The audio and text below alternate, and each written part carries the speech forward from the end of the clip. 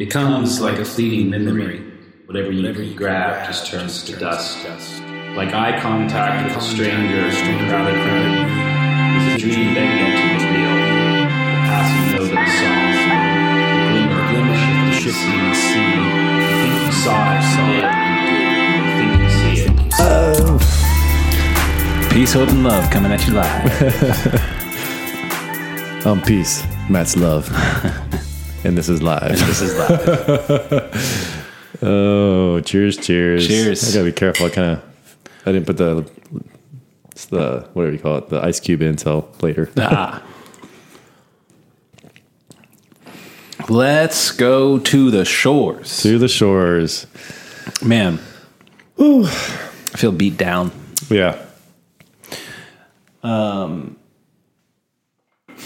Yeah, there was a real breaking point for me a couple of days ago. Yeah, that's so. Well, it was that video of that guy getting kicked in the head and getting knocked out cold. Oh, yeah. And it wasn't the first of that kind that I've seen. But for some reason, this one, I just hit a breaking point. I just thought, I'm sick of seeing this. I'm tired of seeing this. Mm-hmm. Felt awful. Yeah. And I've been having this feeling where when I'm trying to figure out what's going on in the world, I just feel more and more sick. Yeah. I saw this comic this week that said, the caption was, I definitely feel like my desire to be well-informed is at odds with my desire to be sane. Totally. And I just thought, nailed it. Like I feel like I have to choose one. Which is it going to be? Yeah. Why is that? I mean, why is being informed battle with your sanity? I think because it's so hard. Like I just feel gaslit all the time. Yeah. You know, every headline I read, I feel like I can't trust it. And I've got to go do research to try to figure out whether or not it's true.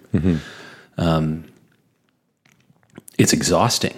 Yeah. And then the sort of just like residual feeling of being poisoned by inevitably the lies and manipulation that are baked into the headline in the first 3 paragraphs of the article, or what's being said on mainstream media. It feels so exhausting, and I feel so just beat down. And I think that word gaslit is like, I don't remember ever being aware of this word until recently, but it makes perfect sense. And I think the definition is being made to believe that what's obviously real isn't real. Yeah. Or being made to believe that something is real that obviously isn't real. And I feel that all the time. Well, it was with the article of what the incident you were talking about before I saw the video of it. I think it was a Washington Post. I could get this wrong. But it said like man drives into protesters. Yeah. Right. And I was like, really? Again? Like, but the thing was, it made it sound like this guy drove into the protesters. But if you read the article, it doesn't say that. And it's just sort of like, what are you doing? Like, why put a headline like that suggests, and you know what you're suggesting is that this guy was crazy and he drove into protesters out of spite or out of anger or something, you know? Well, this is part of the gaslighting, because this isn't the first article or instance in which there's been a claim that people are driving into protests and trying to mow people down. Yeah. As far as I am aware, I don't think there's a single incidence of that happening. But I've heard of at least, it was like the Garrett Foster incident here in Austin. Yeah. They made the same claim. It turned out to not be true. This is the gaslighting. It's like the subtle gaslighting that we're being made to believe that this is something that's going on in cities that we can expect to happen. And so if you're protesting, you need to be aware that there are people out there who are willing to drive into the crowd to run you over. Yeah. And like, what is that true? I have not seen it be true. Yeah. But people keep saying it. Well, I think the thing is like, there's almost a thing, if we keep saying this or saying this certain narrative, like people will believe it. And I feel like that's kind of true, kind of what is happening. And part of like you and I talking about these things is, like we're trying to stay sane in these things, but you have to check every single thing to understand the context or what was happening. And it just really, you kind of hope and believe that maybe our sense making apparatuses, like, I mean, we have the mainstream media, which, you know, say what you will about it, but we would hope that they would be able to distill some of this and help us to engage these things that we're not experts on, like COVID. Right. I am not an expert.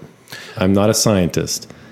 However, it's like I have to almost become one in order to understand what people are saying, and that's really frustrating. So that is what's so frustrating. I feel like I have to be an expert on everything to be able to trust anything, which is not possible, right? Like we can't be experts on no one can be an expert on everything. That's why an expert is an expert. So profound, man. Yeah, like we're in a real problematic place when we find ourselves wondering who we can trust.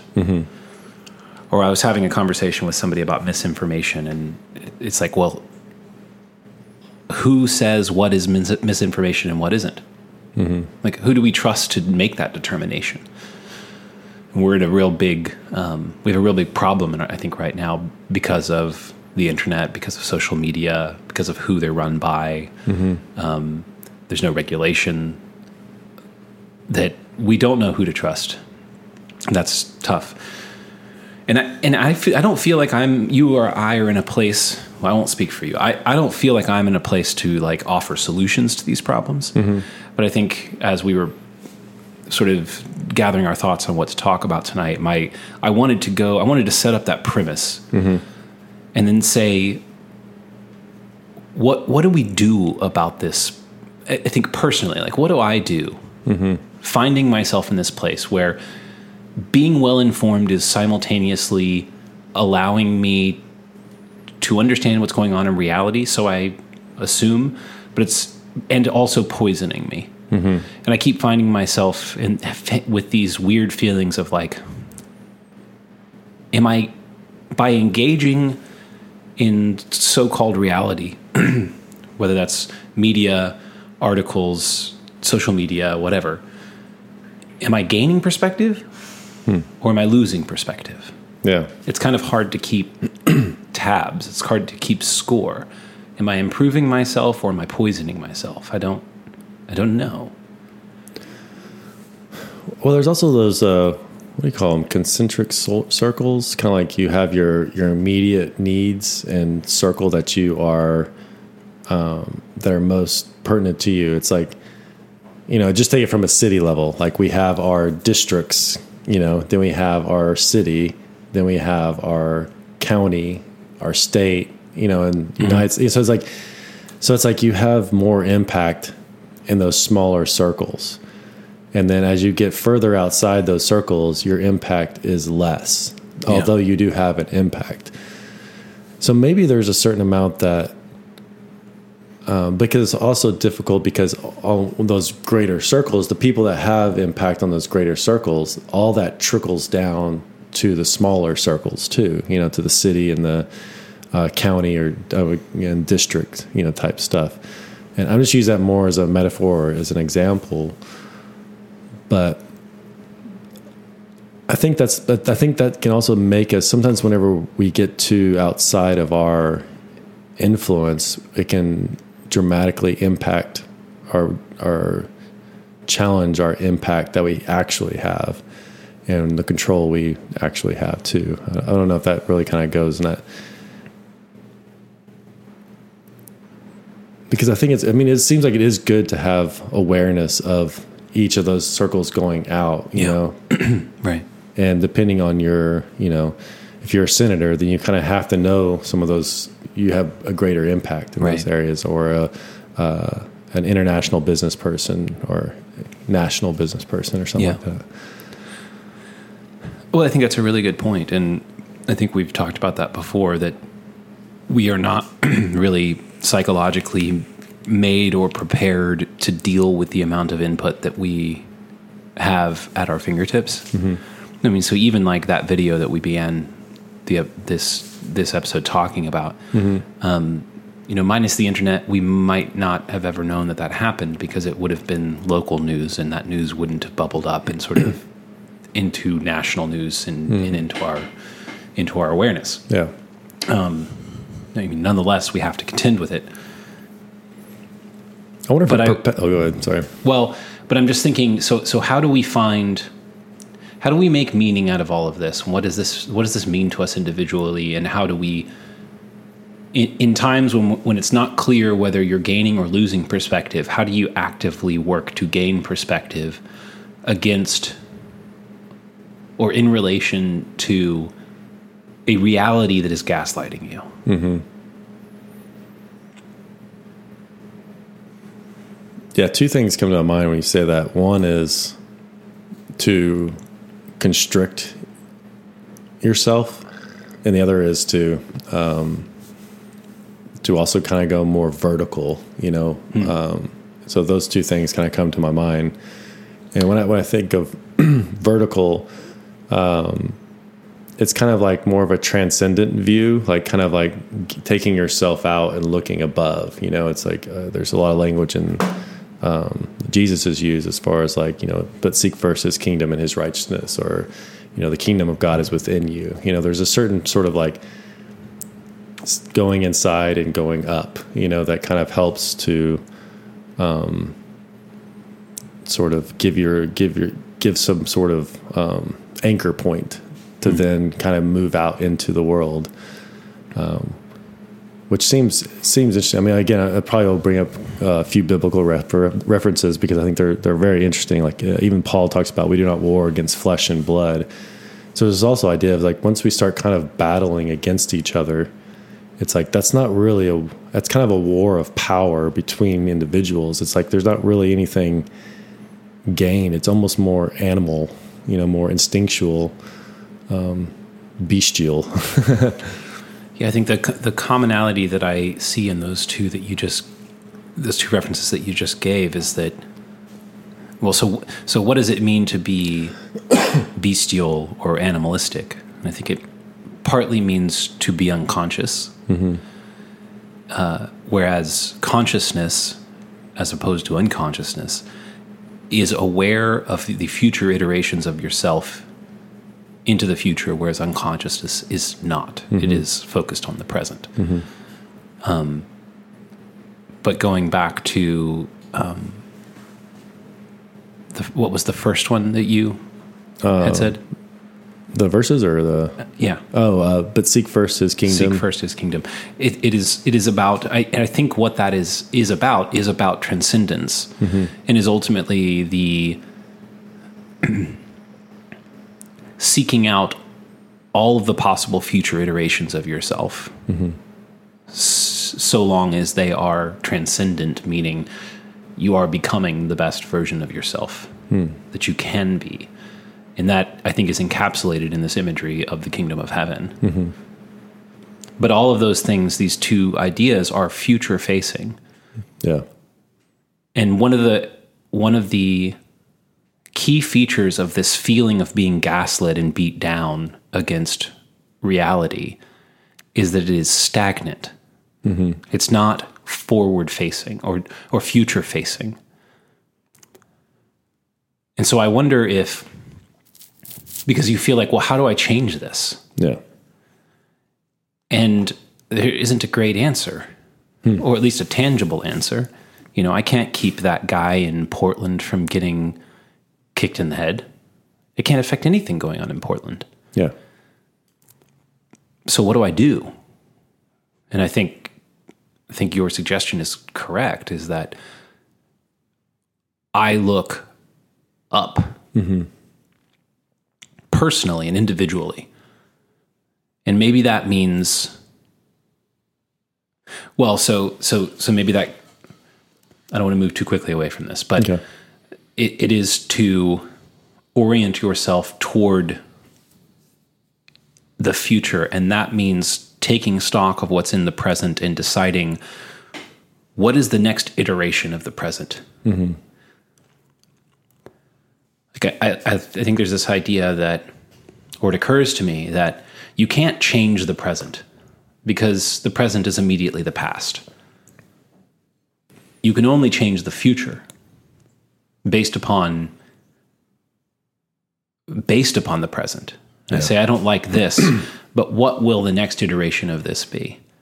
And what is my agency in that? Well, it's interesting because like you almost have to play out a lot of different games. You know, it's like play a lot of games into the future. You know, sort of like, what do I want to accomplish? What is it that is?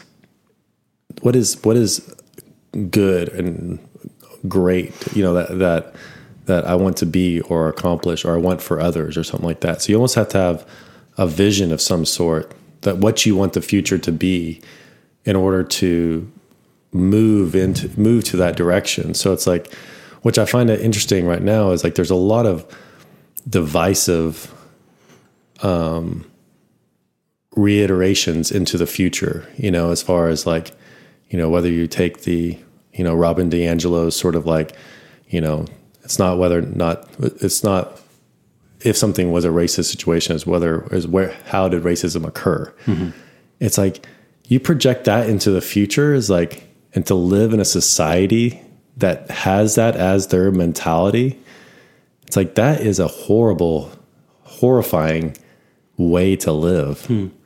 If you're always aware and trying to figure out that, and you're only left with that binary, I mean, there's no vision. There's no vision. Well, you had mentioned this before the podcast, but in Proverbs it says, where there is no prophetic vision, the people cast off restraint. And I thought, what a diagnosis of the current political landscape and social landscape. I mean, we look at what's going on in the election, and where's the vision? I don't see vision. I don't see leaders. Yeah.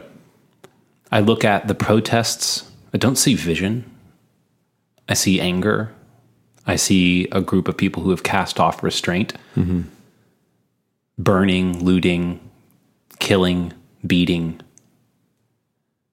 Yeah. And maybe it is that there isn't a vision. I mean, that seems like I said, such a diagnosis of what we're dealing with. Yeah, I feel like at the beginning of, especially the protest part, there was a little bit more mixture of sort of like vision, like as far as, you know, this idea that we need to kind of care for each other, you know? But it feels like it's kind of quickly was led in so many different directions. You know, it's like that it kind of lost its higher vision. You know, it's become more of, you know, again, it's so hard because Matt and I are tripping over this because we look at like a lot of the different types of media, and so it's like how each media is portraying these things that are going on. It's hard to speak to it because we also don't want to only engage one narrative in this dialogue. So if it sounds like we're focusing on one aspect and not another, it's not, we're trying to like kind of cover a lot of these different places, you know? And I just say that because I'm just having a hard time addressing this, and because I'm seeing so many different, like, you know, narratives that are driven in this area, you know, whether, you know, peaceful protest and rioting versus, you know, yeah, I mean, I guess that's the two really main. It's like the dichotomy between rioting and protesting, and how, you know, sometimes, or it seems like more and more the protesting is actually rioting that's happening, and a lot of that's not being reported as far as Chicago, Portland, Seattle, and some other cities too. So right.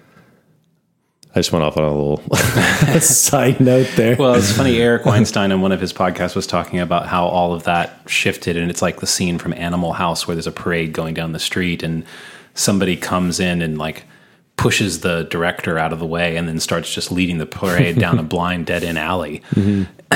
What started with some sort of direction got hijacked and is now running itself against a building, literally. Yeah. Yeah, well, what is it right now? I don't even know. It's been hard to keep up with, and it depends on what city you're talking about.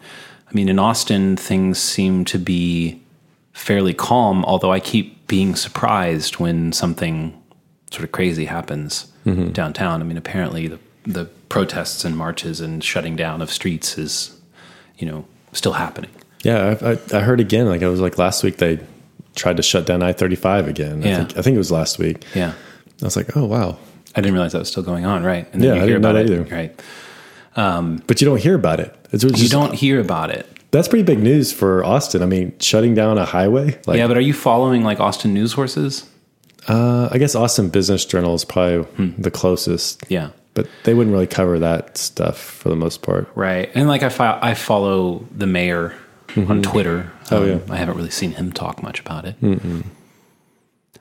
But yeah, it's strange to get a feel for what is the state of things. How have things progressed and evolved? And I really get the sense that we are going to be in some sort of holding pattern for the next 2 months. Yeah. I think that there's some feeling or idea that the election is the answer to this. And I don't think that's true. Yeah, totally. I think the election is going to be a catalyst into something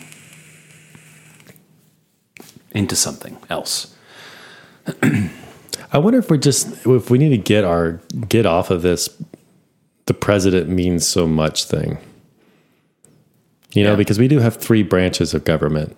And I'm not arguing with like the president does have a lot of authority and I've heard some different things, how more and more authority has been given to the president in certain areas, but not to argue that. But I don't know if we just put too much stock in that area. But I'm kind of cringing at when I say that because like a lot can change depending on who is president too. So right. So maybe I'll back off on my point on that one. Well, I'm always wary to talk about politics because I just don't understand it enough, or I can't speak authoritatively on it. Yeah. But I mean, I think you're right. Traditionally, who the president is has not had incredibly major effects on day-to-day life. Maybe sort of long-term sort of sea change stuff, perhaps. But I would expect that like policy-wise, it doesn't matter who gets elected, like not all that much is going to change. And some of you may hear me say that and say, well, Matt's ignorant. He doesn't know what he's talking about. And well, that's partially true. That's just my experience. But I think that the social reaction to the outcome of this election is what I'm talking about when I say that it's going to be a catalyst. Yeah. And it does feel to me like, so like with coronavirus, COVID-19, I don't think anything's going to change until the election. Like, I think that half of the country is saying, well, COVID is Trump's fault. It's his bad policy that's making COVID a thing. And so they're not willing to change their perception or risk tolerance around COVID until Trump is out of office. Because it also make the economy better too if it was. Right, right. And the economy can't be better because that might help Trump's chance of re-election. Yeah. And the other side is saying like, hey, we've updated our risk tolerance based upon sort of quote unquote reality. And then you get into this pit of like, well, what does that mean? What does the science say? The left is calling the right science deniers, but also ignoring published statistics from credible institutions. So it's like you can kind of pick up the pieces to make whatever point you want to make on either side of it. And I think that everybody's just sort of like, well, I'll stick to my position until the election, which, for one side means we can finally like prove what this half of the country says. And the other side is we can finally get this guy out and institute policy that can make all of this better. All that to say, it feels like we're in a holding pattern with Corona. It also feels like we're in a holding pattern with all of the crazy violence that's going on. Like, I can't understand why the violence is being allowed to continue. Yeah. And I think it's being allowed to continue because there's some sort of like point to be made. And that point is to be made, to be resolved somehow through the election. Yeah. And this is foolish thinking, I think, but that seems to be where we are.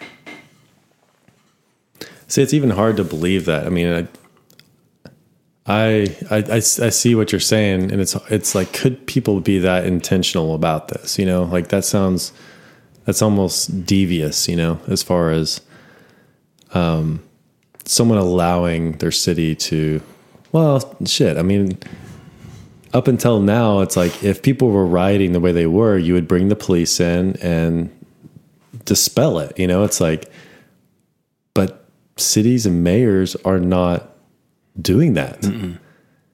It's like, why? I mean, like, again, just Brett and Heather live in Portland, and they're just, you know, and they're pretty far left too, and they're just like, what is going on here? Bless you. Yeah, man. I say Brett and Heather like I know them. Right. Like, my friend's Brett and Heather. I was just gonna say, I definitely have the dad sneeze. Oh yeah. You get it once you have kids. But yeah, Brett and Heather. Well, I wonder. Okay, so let's like, if for the last 70 nights we had people actively attempting to burn down the Austin courthouse. I honestly can't imagine how I would feel. I mean, I love this city dearly. Yeah. I would feel hurt and betrayed and angry that this is happening, and the fact that it's being not only allowed to happen, but even encouraged. Yeah.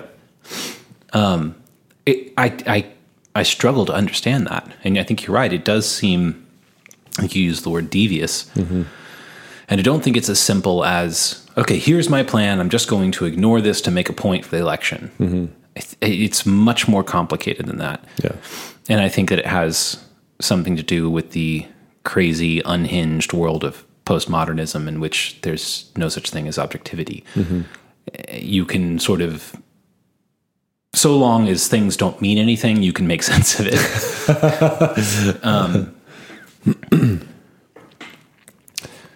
So I don't know. I mean, it does. I have for a long time been feeling like there is something very devious at play.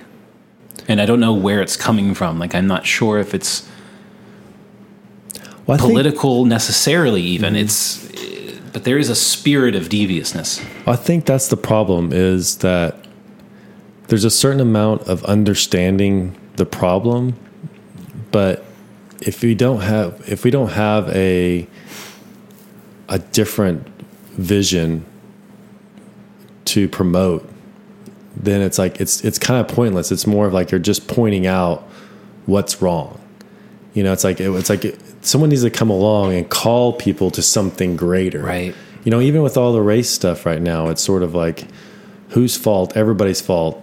Your fault. You know, you're not white enough. You're not black enough. You don't have enough of you're not left enough. You're not right enough. You know, it's like, and everyone's just sort of at each other's throats for all these different, you're not safe enough for COVID. You know, it's like, oh, you're crazy. You're in a bubble. Right. You know? So it's like, there's no driving vision. Like, what are we trying to achieve here? Yeah. You know? That's really true. It is a lot of pointing out what's bad and not a lot of casting of what could be. Yeah. Like, what does the best version of America look like? What is the best version of America that we could realistically accomplish in the next 2 months or 6 months or year or let's say 4 years in the next presidential term? What does success look like? Yeah. I mean, that's another thing that really bothers me about the current political landscape is that, well, it's exactly what we just said, that it's all, here's what you did wrong. Mm-hmm. Like, you know, like him, love him, hate him, despise him. Mm-hmm. Trump is our president, and we should care about his success because his success is the success of our country. Totally. We should also care about his failures. Mm-hmm. But no one's willing to talk about what anything Trump may have done well. Mm-hmm. You know, I mean, like the peace agreement and between Israel and mm-hmm. United Emirates, I believe it was. Yeah, like that was kind of a big deal. I don't really understand what it is, but apparently it was a big deal. Yeah, I know.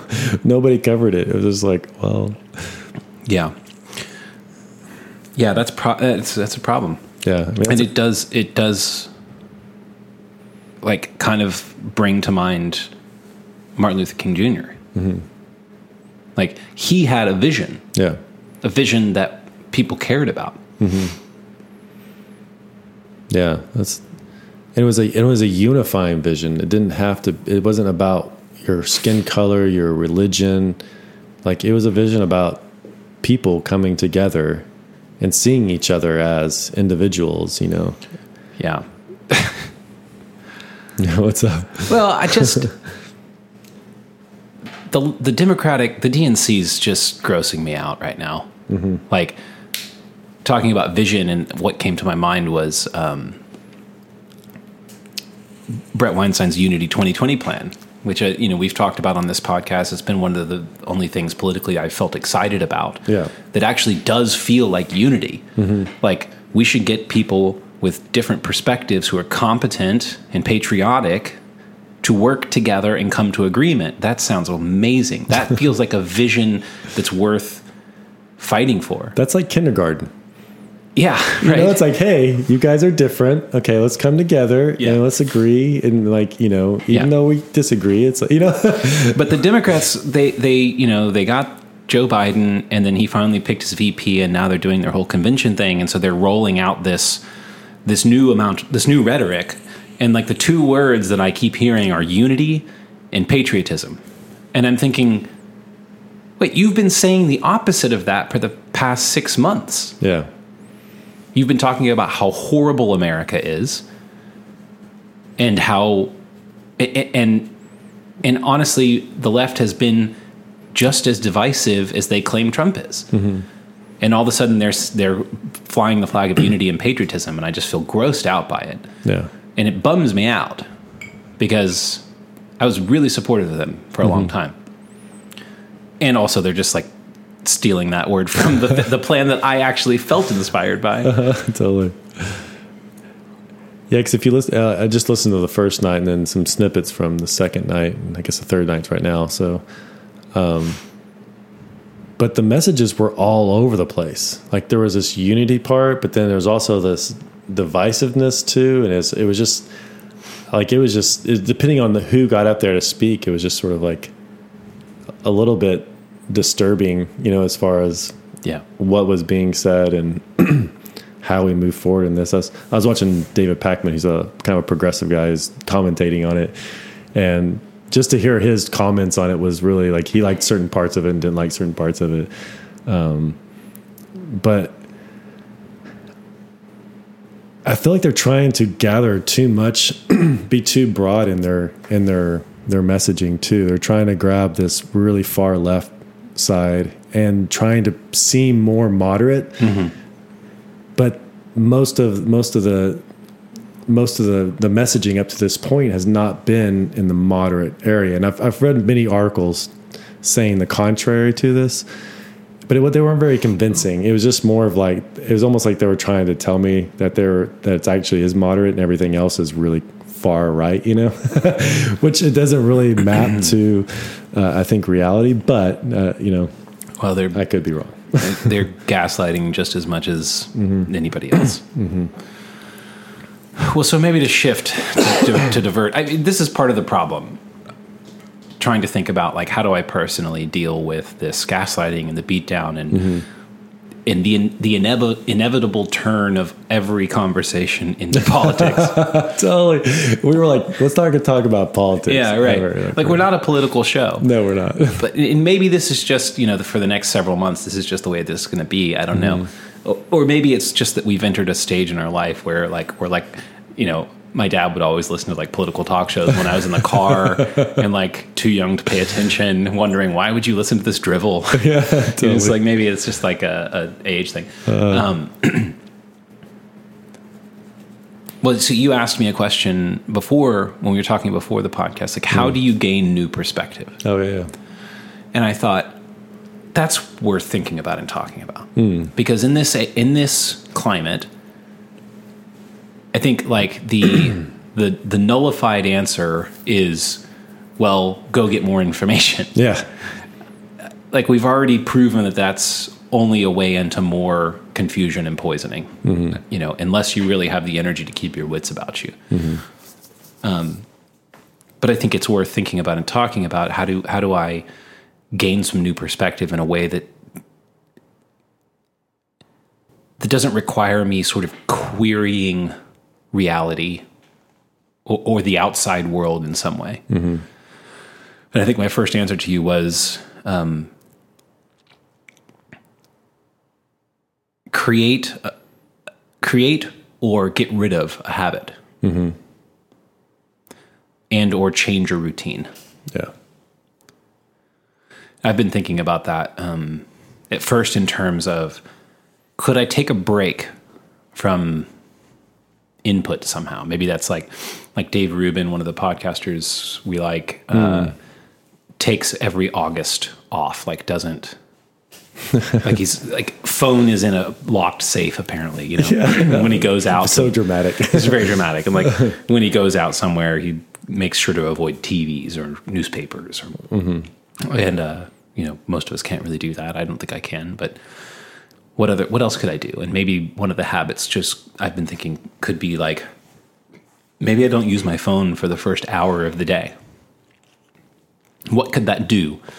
Just giving myself time to process without external input. That might change my perspective on some things. I think it would. It does seem that way. And when's the last time you kind of took a little bit of a break, or even just whether intentionally or unintentionally, like from that stuff? Yeah, it's been a while. Probably years. Yeah.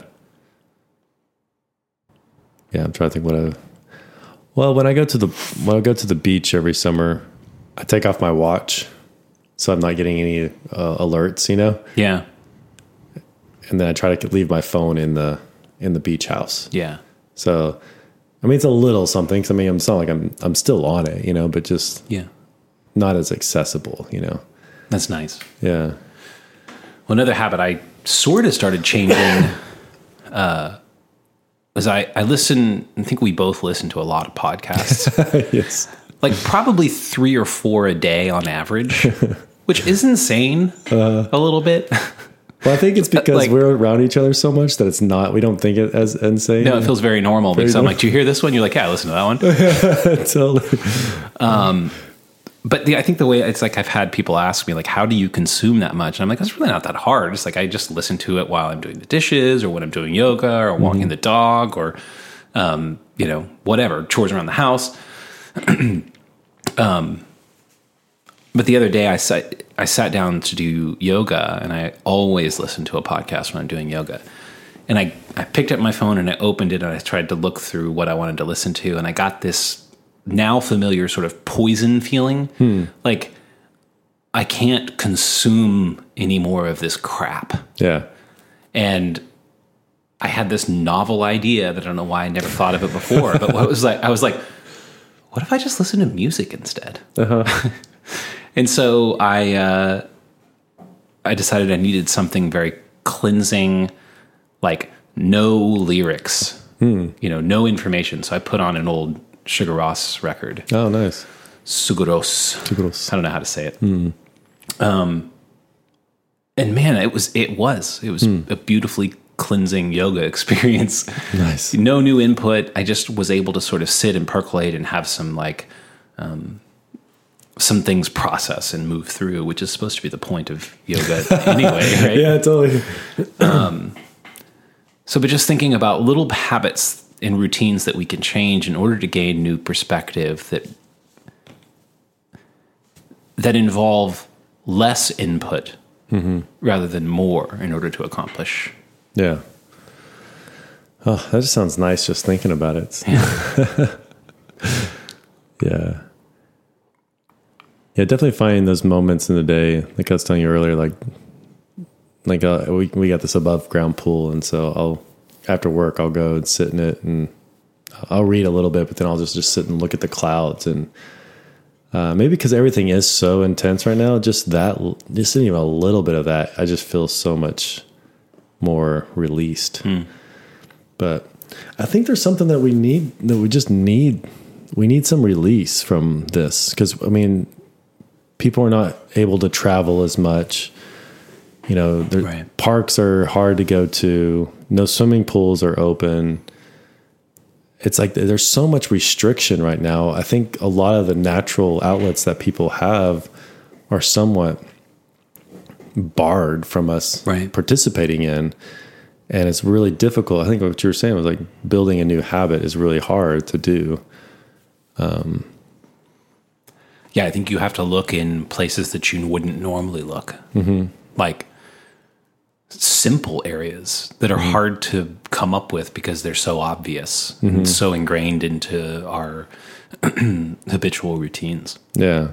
I liked what you were telling me about sort of documenting your dreams. Oh, yeah. Mm-hmm. And when you wake up in the morning, not allowing your consciousness to sort of click into gear into what I'm doing this day, but allowing there to be some space of time in between consciousness and beginning the day in which to think through the dreams that you had. Yeah, it's so funny. Like I had to be so careful because once I allow that floodgate to open, it takes a lot of work to close it off again. So it's like the floodgate of the day. Thoughts. Yeah, it's like of some sort of idea I've been thinking about for a while to take over and start moving me forward into the day. So just like I really just stop, and a great example of it is like a dam, and I just have to keep these things kind of dammed up and allow my dreams to kind of just sit there, and they'll just kind of start revealing themselves to me. And then I'll grab a little piece, and then I'll kind of think about it, and another piece will come, and then and this other dream. And so these pieces are sort of kind of unfolding, which is really nice, but I have to keep all this other stuff dammed up. And that's been a really nice little exercise. I think I had that discipline earlier, probably a couple of years ago, and slowly have lost that discipline. And I was just reminded of it this week that I had kind of lost that discipline of allowing myself to kind of slowly come to consciousness, But I'm glad I was kind of reminded of it. I think that might be one of my. It probably doesn't take that much time either. Like I would imagine 10 minutes or something. But I wonder if it's who you are, because like Allison, she wakes up, she's just kind of. She just kind of rolls into her day, It's like where I wake up, I'm like, boom, I'm on. Like it's asleep, awake, go. Yeah. So I wonder if different people experience that moment differently, Right. I'm very similar. Yeah. Yeah. Once consciousness hits, like got to get up, got to make coffee, got to check in on this, check in on that. Yep.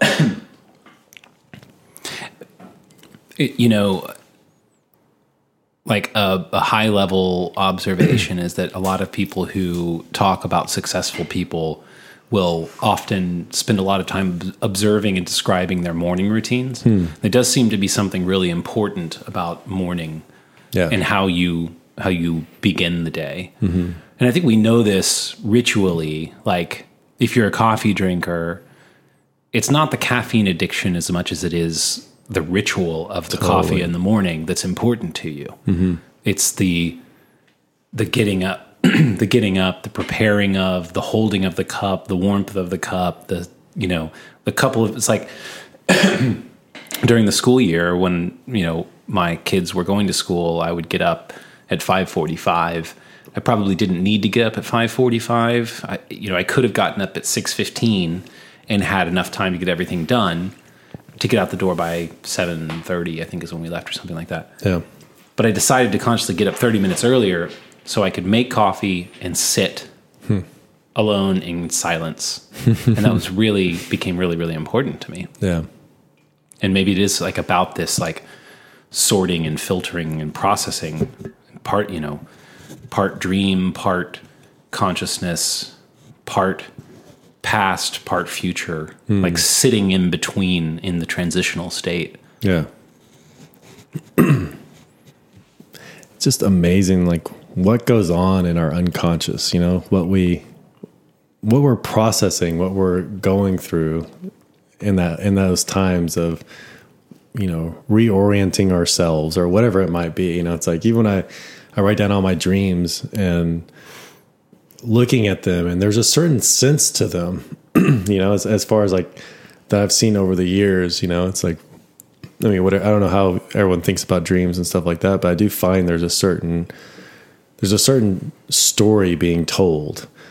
And the more I'm aware of that story, I find it also informs my waking hours too, and it might be just something really odd or awkward that doesn't really make sense to me, but it actually starts to unfold. It's like almost like a painting or a picture, and you look at it and there's some sort of information or that's communicated through that to you that's personal, that you then draw into your life, That's interesting. I mean,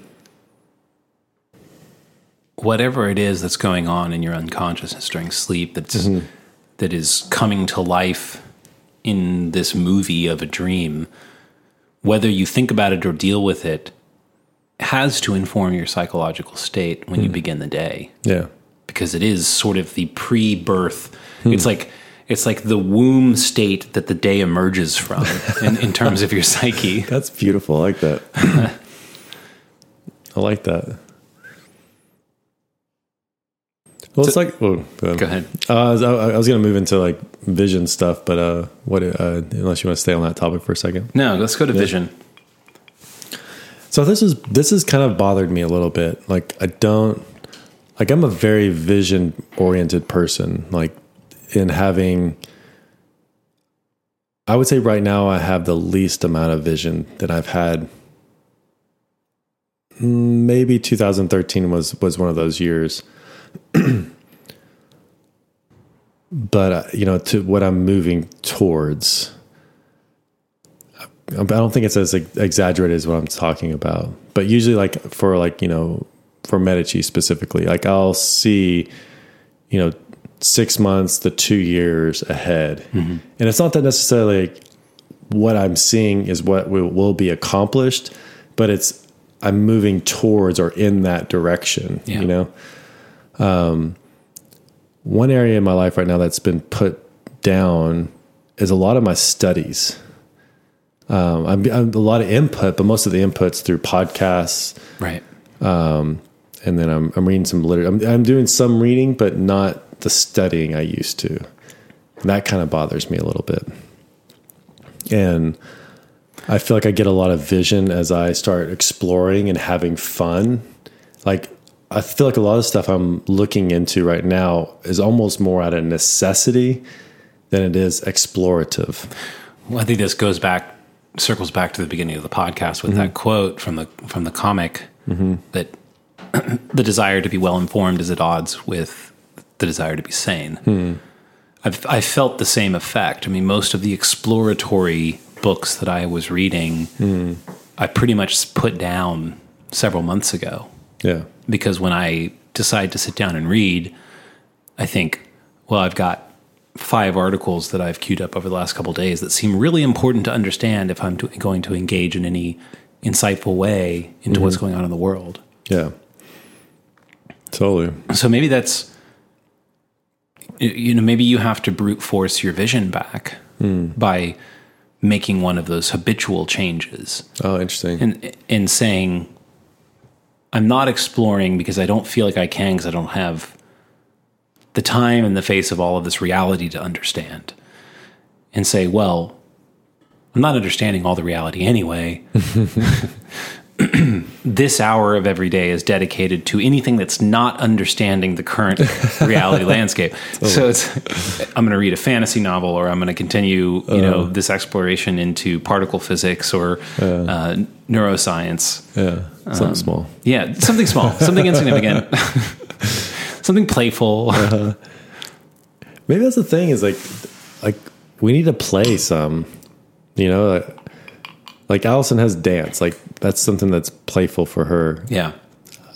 I'm dorky and I'll want to study something, but something for fun. I can like I can put down, like I remember at one point up until COVID, even into COVID a little bit, but man, I'd be picking up a book, reading some of it. And I'll be like, oh, I remember this part. I'll go over and I'll pick up another book and read a couple chapters of it. And then I remember, oh, Jung talked about this over there. And I'll be like, and there's this playfulness that like, oh, wait, what is that? And I have to like go figure out what that is and then come back to the thing. And like I put down Peterson's book, Maps of Meaning, because I was like, man, there just feels like there's something more to this that I'm missing. And then I picked up the Eric Newman book, Origins and History of Consciousness. And I was like, oh, okay, now it's framing, It's like, so, I mean, that was just so much fun. I mean, even right now, I'm just like, oh, look, I'm happy. That's awesome. Yeah. Maybe that's another like skill to like foster, noticing when you're happy and saying, what am I doing to cause this, and how can I do more of it? Yeah, totally. Well, I think too, even in you and I's conversations off podcasts, it's like, usually we have these like stern looks on our face, and like we're really racking our brains about like, are we insane or is everybody else insane? Like, or is it both? Or is it both? Yeah. And before is like, we also had this more playfulness and banter in it that was like a lot more. There was as much gravitas to it, It's totally true. It's like a lot of our conversations recently start with like, did you see the shit? Which shit are you talking about? I saw this shit. You didn't see this shit? No, let me show you this shit. Did you not see this shit? Yeah. Maybe we're just feeding ourselves. Well, feedback loop or something. I don't know. No, I think a lot of people are dealing with the same thing. But maybe we need to realize that like, if we're not careful, it's just all shit. Yeah, totally. We need to engineer some shit-free time. Well, I think the thing is like we're also dealing with some things in the world. It's like you don't want to get blindsided by something. Like it's something as simple as anti-racism. It's like, what does that mean? Like, or there's all these different words and that are out there right now that are so prevalent and people are like talking about and into, and it's like not knowing where did it come from, how was it wrote, what were the intentions, not just the feel good aspect of it, but what is behind all of that. And it's like that's some heavy shit, it's like, so maybe there's seasons for that. Like there's seasons to have that sort of like intense scowly face, but knowing when that season needs reprieve or to take a break, I mean, whether it be business or whatever it might be, right. Even music, like you need to step away for a second so you can get some fresh perspective and come back to it. Right. Well, maybe that's partly what I was saying earlier about like the election being some demarcation, like whatever the season is that we're in right now, it's going to shift in November. Yeah. And I don't know what it's going to shift into, but I do think that we have some say in that. Yeah. And by that statement, I don't just mean go vote. I mean, definitely go vote. But it's not exactly what I mean. I mean something more about if we choose to, in the moment-to-moment, in the moments of our life, align ourselves in a direction that is future looking toward our own transcendence. Maybe it goes back to the concentric circles idea that you were talking about earlier, is that we can affect the things that we don't have direct effect over simply by transforming the circle within. Mm-hmm. So if I can transform my own private mental life, I can transform my home and affect my kids' lives. Yeah. And if that causes some transformation toward the transcendent in their lives, then that affects the next outward circle. Mm-hmm. And as you said earlier, you can apply this from a home to a community to a city to a county to a state, and so on. Man. Yeah, you kind of opened up a few things in my head when you were saying that, and I was really the first part was that I'm really concerned for people in this, especially with the election part. You know, and how we treat people, our neighbor, based on who you vote for. Yeah. You know, or the political views you espouse. And I feel like there's a real danger to judge people, again, by the color of their skin or their political views, maybe even their religion or whatever, you know. And it's like, how can we go above that? And I think that's something that I want to see, and I hope I can promote that in my own ways. I mean, it's okay to be critical and to question things, but there's a difference between that and demonizing, more of a destruction or tearing down. You know, it's like I want to make a distinction there in some way, because I mean, you do need to think critically, and you do need to engage with ideas. Well, I am somewhat concerned that this election cycle, the vote is being cast as a moral choice. And when you're talking about sort of engaging with your neighbor, you know, there's no Trump signs in my neighborhood. Mm-hmm. And if there were, it would be a bold ass move. Yeah, totally.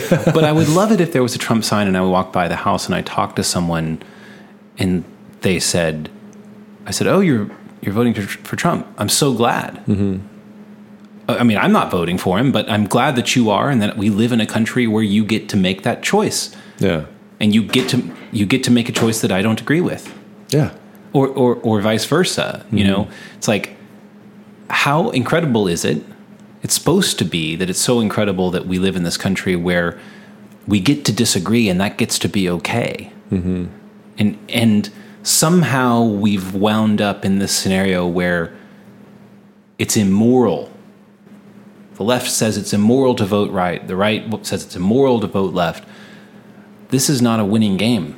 Mm-hmm. The winning game is, the ultimate morality of our country is that you get to decide. Yeah.